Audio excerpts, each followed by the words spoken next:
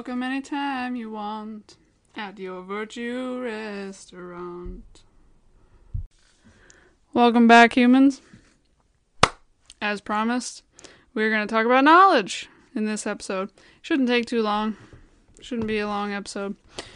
To quickly recap what I talked about in my last episode, I talked about how humility is a type of self-knowledge, of recognizing our need for God. I titled last week's episode The Kids' Meal because Jesus told us in the Gospels to turn and become like children. If we want to enter the kingdom of heaven, we must turn and become like children. And what he meant by that was, in the same way that a child is dependent on their parent, we too should recognize and rest in our dependence on God, and that is the source of humility. Recognizing my dependence on God, recognizing my need and my weakness and all that jazz. So picking up from there, we're going to talk about what exactly knowledge is and what it is not. And we're going to start with what it is not so we can more clearly see what it is. Now, all of this stuff is in the section of the dialogue that's called the bridge. Everything that I've been reading so far is in the section called the bridge. This is page 157. God says to Catherine, "What made it clear that this was the truth?" He's asking a question. "The light given by grace, given to whoever wants to receive this light beyond natural light. Every light that comes from Holy Scripture has come and still comes from that light. This is why foolish, proud, and learned people go blind, even though it is light, because their pride and the cloud of selfish love have covered and blotted out this light. So they read Scripture literally rather than with understanding. They taste only its letter in their chasing after a multiplicity of books, never tasting the marrow of Scripture, because they have let go of the light by which Scripture was formed and proclaimed. Such as these, then, wonder and fall to whining when they see so many uncultured and unschooled in biblical knowledge, yet as unenlightened in knowledge of the truth as if they had studied for a long time. But this is no wonder at all, for they possess the chief source of that light, from which learning comes. But because these proud folk have lost that light, they neither see nor know my goodness, or the light of grace that is poured out in my servants." So God is saying to Catherine here, he's illustrating how there are lots of people out there who think that they are very knowledgeable because they know a lot about Scripture. Recognize how I said know a lot about. Because God is saying here they read it too literally. They taste only its letter in their chasing after a multiplicity of books, never tasting the marrow of Scripture. They never really dig into it. They never understand it on its spiritual level, on its application to my life level. They just understand it in a very literal sense, in a very intellectual way, and this is what Scripture says, and da-da-da-da, and that's it. And then they look at other people who don't know this stuff, who've never gone to seminary or never gone to college, and they don't know this, that, and the other thing, and they don't know this tense and that tense, and they don't know the language that it was written in, and blah, blah, blah, blah, blah. And they say, oh, these people can't possibly know Scripture. And they're dumbfounded by the fact that these people do understand Scripture. They understand the point. They understand what God really is trying to say. And this confuses them. Why? Because God says they're blinded by their pride. They have prided themselves on being so learned and so knowledgeable. They're blinded to the fact that they really don't know much of anything at all. And they look at these people who are unschooled and uncultured, and how do they know these things? How do they know these things? Well, knowledge is a gift. That's what God is illustrating here. This light that God is saying, this God is talking about, he says every light that comes from Holy Scripture has come and still comes from that light, The light that God's talking about is the light of faith, is the light of the Holy Spirit. As we talked about before, it's a gift. It's a gift from God. It's not something that you can sit down with a book and eventually attain. No, God has to give it to you. It is a gift. And knowledge is a gift of the Holy Spirit. You ever see those lists? If you look these up or you remember seeing this, there's a list of the fruits of the Holy Spirit, and there's also a list of the gifts of the Holy Spirit. And knowledge is one of those gifts of the Holy Spirit. It's something that comes directly from God and cannot be attained by our own powers. That's what God is illustrating to Catherine by this example. You see those who have spent many years studying, and they pride themselves on this. And yet they look at these people who haven't spent much of any time studying like they have, and yet they understand it. How does this happen?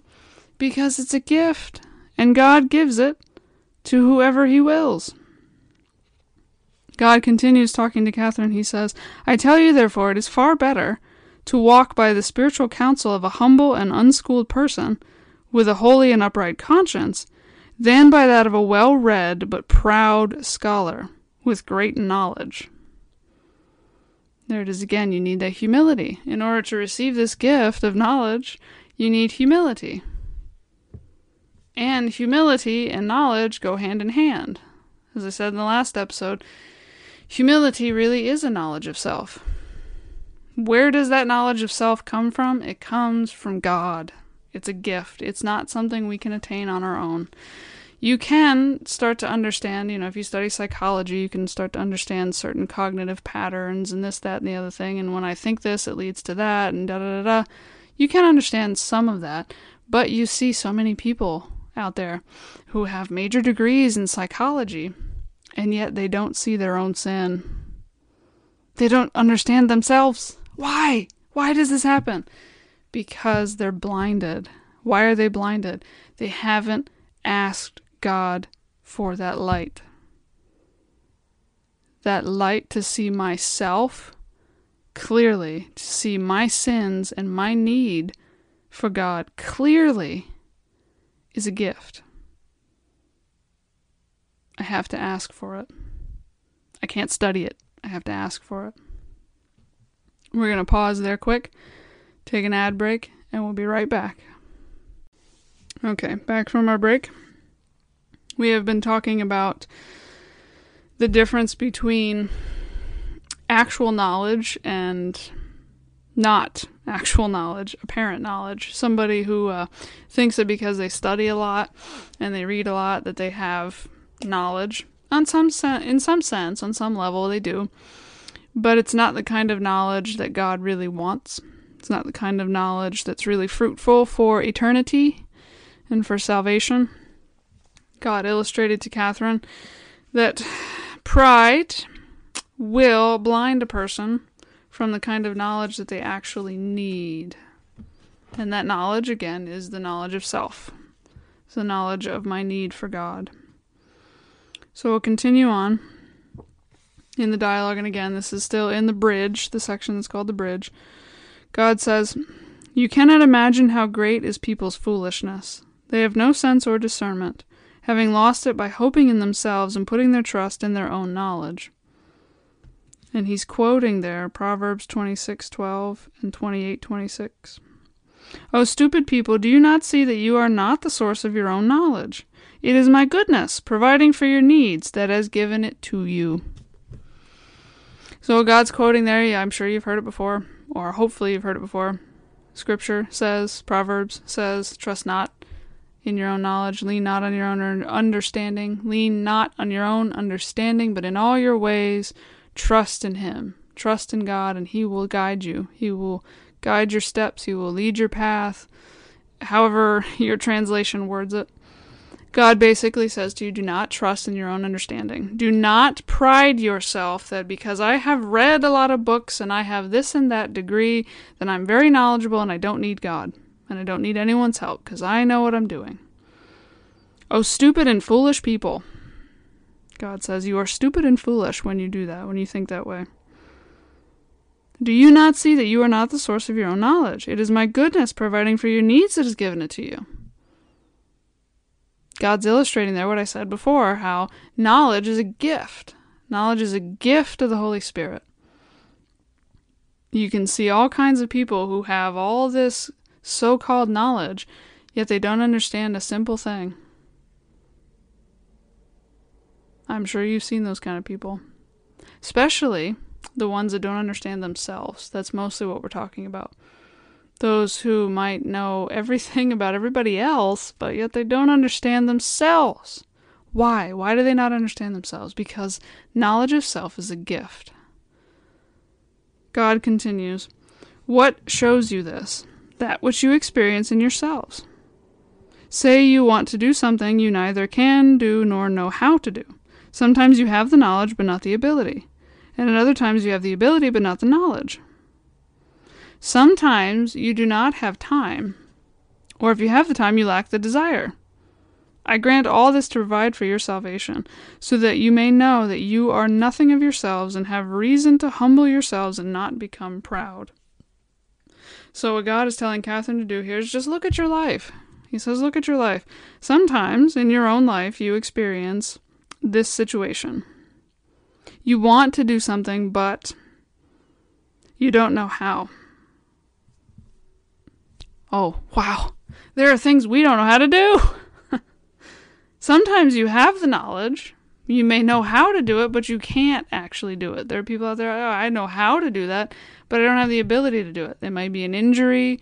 It might be I don't have the time, God also says. Sometimes you don't have the time to do it. And sometimes you may have the knowledge, you know how to do it, you are capable of doing it, you're physically, bodily capable, and you have the time to do it, but yet you don't feel like doing it. I don't want to do it right now. So God says, just look at your own life, look at all this situation in your own life, and you can recognize that you cannot rely on yourself. I grant all this to provide for your salvation, so that you may know that you are nothing of yourselves and may have reason to humble yourselves and not become proud. So God is saying, I permit this to happen, that kind of situation, so that you will be aware of your need for me. So you find change and privation in everything, for things are not at your command. Only my grace is firm and stable and cannot be taken away from you or changed unless you change it by departing from this grace and turning to sin.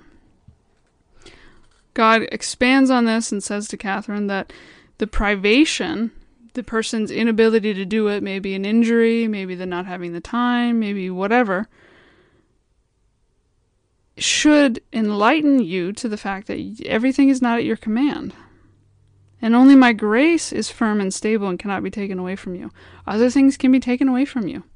Your time, your physical abilities, they can be taken away from you. But my grace cannot be taken away from you unless you depart from it and turn to sin. So again, God is just circling back around and around and around. God keeps saying the same thing over and over again. You need to trust in my mercy. You need to have that knowledge of yourself and your own sins. You need to ask for it because it's a gift. And then when you have that knowledge, you will hate your selfishness, you will hate that sin, and you will come to know my mercy. To know my mercy. He means they're not just understanding it in your mind, but really knowing your need for it and experiencing it, having firsthand experience of God's mercy. The one thing that sustains you. His help, His grace, His coming down to meet you where you are. That's the one thing that God keeps repeating over and over again. And in all these different discussions and all these different things He explains to Catherine, it's the one thing He keeps repeating. You need me. That's it. You need me. And your life will be so much easier so long as you recognize that. As long as you're honest about it. Okay? So that's my hope for you. Just trust in that. It's nothing to be ashamed of. You need God. I need God. We all need God. Trust in it. And He will meet you. Have a blessed day.